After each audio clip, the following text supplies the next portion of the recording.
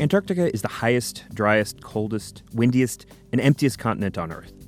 Every year, more than 400 scientists venture there to study everything from astronomy to microbiology.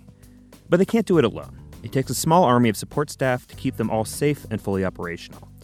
The Antarctic Sun podcast is a behind-the-scenes look at what it takes for the National Science Foundation to maintain the research stations and vessels that support ongoing science in the harshest continent at the bottom of the planet. This episode, MacOps.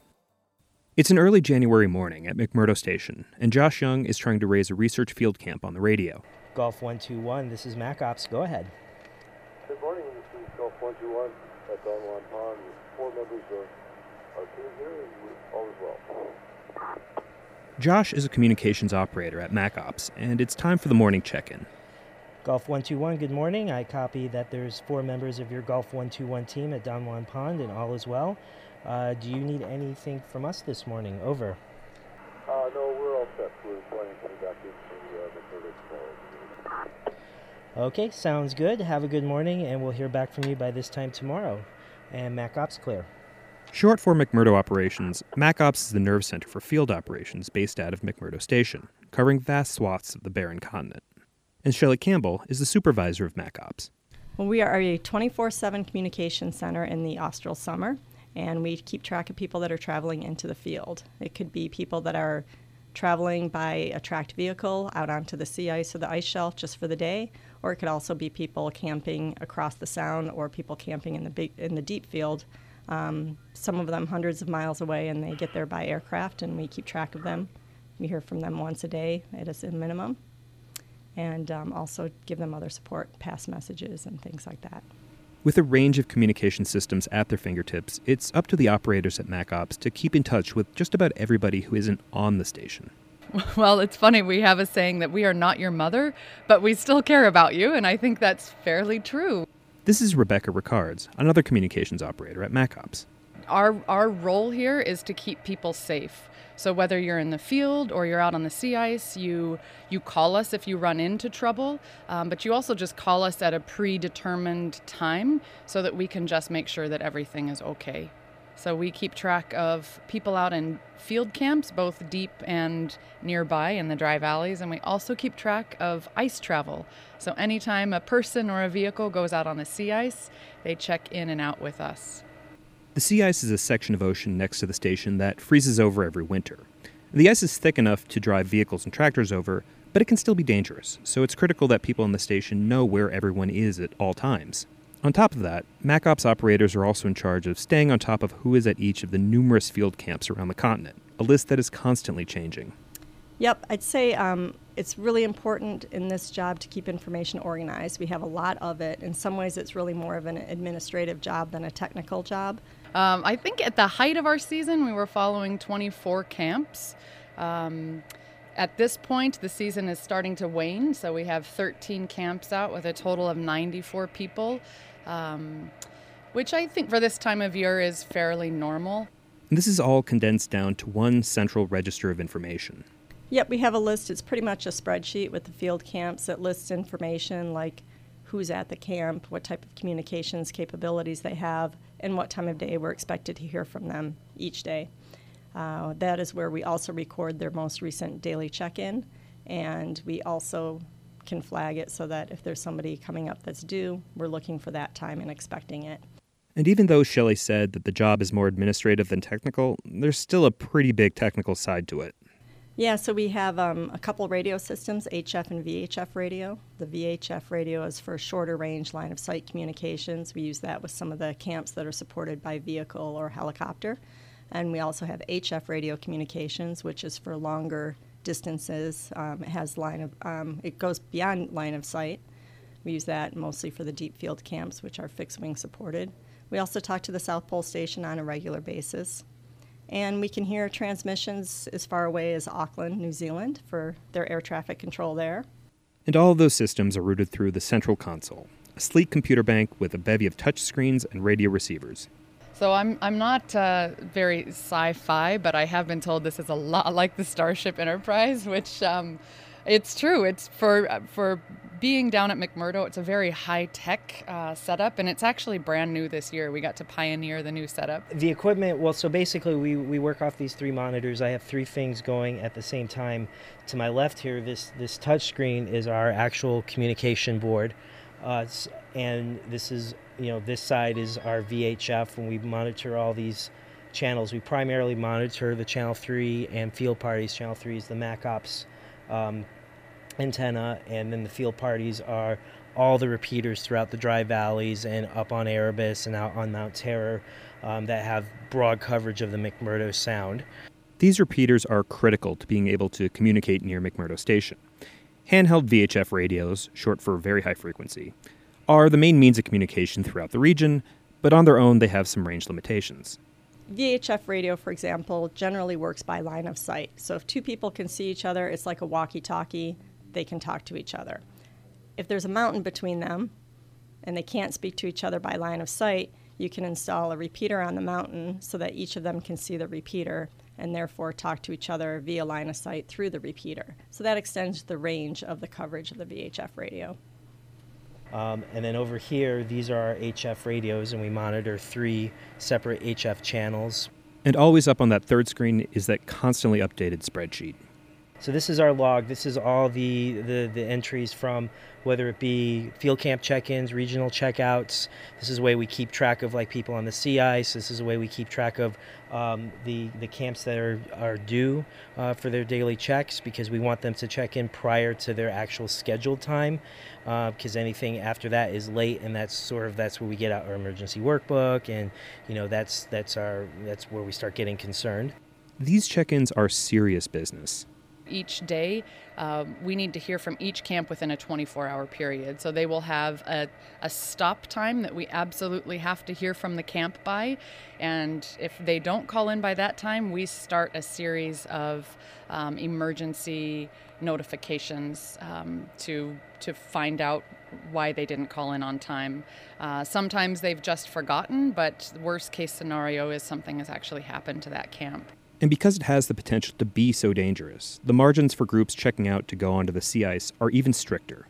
The window of time after you've missed your check-in, your pre-prescribed check-in time, is a little less forgiving. You have 5 minutes. So in that 5 minutes, we'll try to hail you on any means of communication possible. Each team typically has 2 ways of being reached, whether they're carrying an iridium or they have their radio and we can reach them by VHF. So we'll try each of those. If we don't hear back from them, we activate our Emergency Operations Center, and then we have a group of people that get together and make it a priority to figure out what to do next. So it happens pretty quickly. So there's a core group of 6 people that are instantly paged, and they will rendezvous in a room actually here in the building where we work, and they will start plans for maybe the latest coordinates we were given for the team. We also, on those sea ice checkouts, we will find out the destination where they're going. This kind of mobilization is rare, and it could mean anything from a search and rescue operation, an emergency medical evacuation, or worse. And the point is, without those check-ins, we don't know what's happening out in the field. And first and foremost, these check-ins are about safety, but there is more to it than just that. We're basically the conduit of communication and information for basically field camps to various parties within McMurdo, or foreign stations contacting us, vessels contacting us, aircraft in the area that need assistance beyond what MAC Center does, the air traffic controllers as well. So we're basically the information hub of the station. So we become, I think, a resource for a lot of the camps. So we might not have the answers, but we know how to connect you to the people that do have the answers. So within any given workday, we're doing quite a few phone transfers.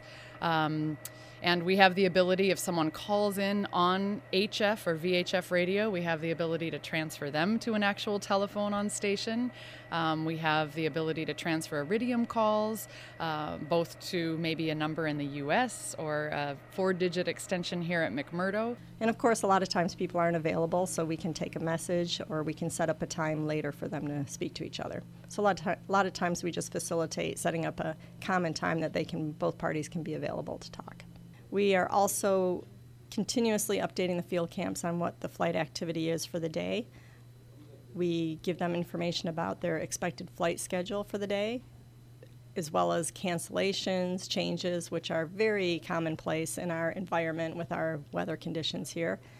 And also, very important that we let them know when there's an aircraft on the way to their camp, because oftentimes that's pretty impactful for the field camps, and they need to make sure that they're ready for that flight. A lot of people, when they're in the field, kind of see MacOps as kind of their lifeline. We are always available. There's somebody there 24/7 through the whole season, so that anytime they have a concern, they can call in and they can get assistance from MacOps. But sometimes that assistance is more than just finding out what the most recent flight plan updates are. Sometimes some camps just want to joke, because sometimes it can be lonely out there and they just want to hear somebody else who's not else in camp and want to hear a funny joke. So, do you have a go-to favorite joke to use? I have a current one. What state makes the smallest soft drink can? Minnesota. Hey-o.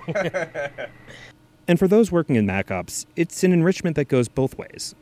Well, as we get busy in our day, taking field camp check-ins and things like that, it's also nice to just kind of smell the flowers and think about what folks are doing out there in the field. Oftentimes, they have time to chat about what they're doing. Morning, MacOps. This is Rebecca. Well, hi, Lakor. I'm good. How are you doing? I had a check-in this morning from someone that's out in a location called F6, and he mentioned a tiny little snippet of the science they're doing today, and they're part of a team that's doing some algae research, and they're moving one type of algae and putting it in a new host or a new stream today, and he was so excited about it. And I think that's the part that we get to be a part of, kind of the daily science that's happening in the field. So it's really cool to be connected. Cool. Well, if you go over to Frixel, say hey to Elizabeth. She's my roomie. Yeah. Well, cool. Thank you for the check-in, and all I will. Thanks for that, Beth. Take care. Bye-bye. Of course, not all of the operators are able to meet every person before they go into the field, so sometimes you develop this relationship over the radio. You're talking to somebody for months. They might be just a small group of 4 people in a little tent camp, and they always come in with big smiles after they get back into McMurdo, and they want to meet us and tell us how helpful it was having that supportive voice at all times available to them. So that's very rewarding. Keeping all the isolated field camps connected can be especially important around the holidays. Every Christmas, we do radio Christmas carols over HF radios so that people in the field camps can hear caroling from McMurdo, and McMurdo can sing out to the field camps in South Pole Station. South Pole, you had a song you wanted to sing, is that correct? That's correct. Let It Snow is up on deck for us. Copy that. Go for Let It Snow.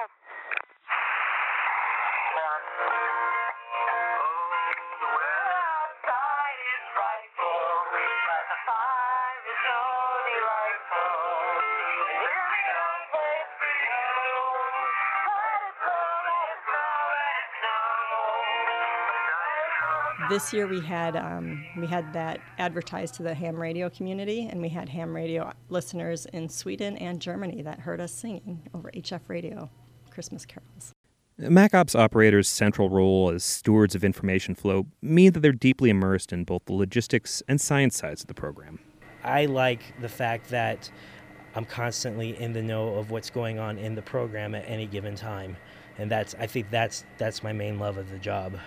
What I've really enjoyed about this position, and I think my fellow operators would concur, it's exciting to feel like we're connected to the deep field and or to any camp that's out there right now, even though we physically can't be there. We have groups that regularly go out and do penguin science, and sometimes when they do their check-in, we can hear the penguins in the background and ask them how things are going, and they can share with us some of their stories in the field.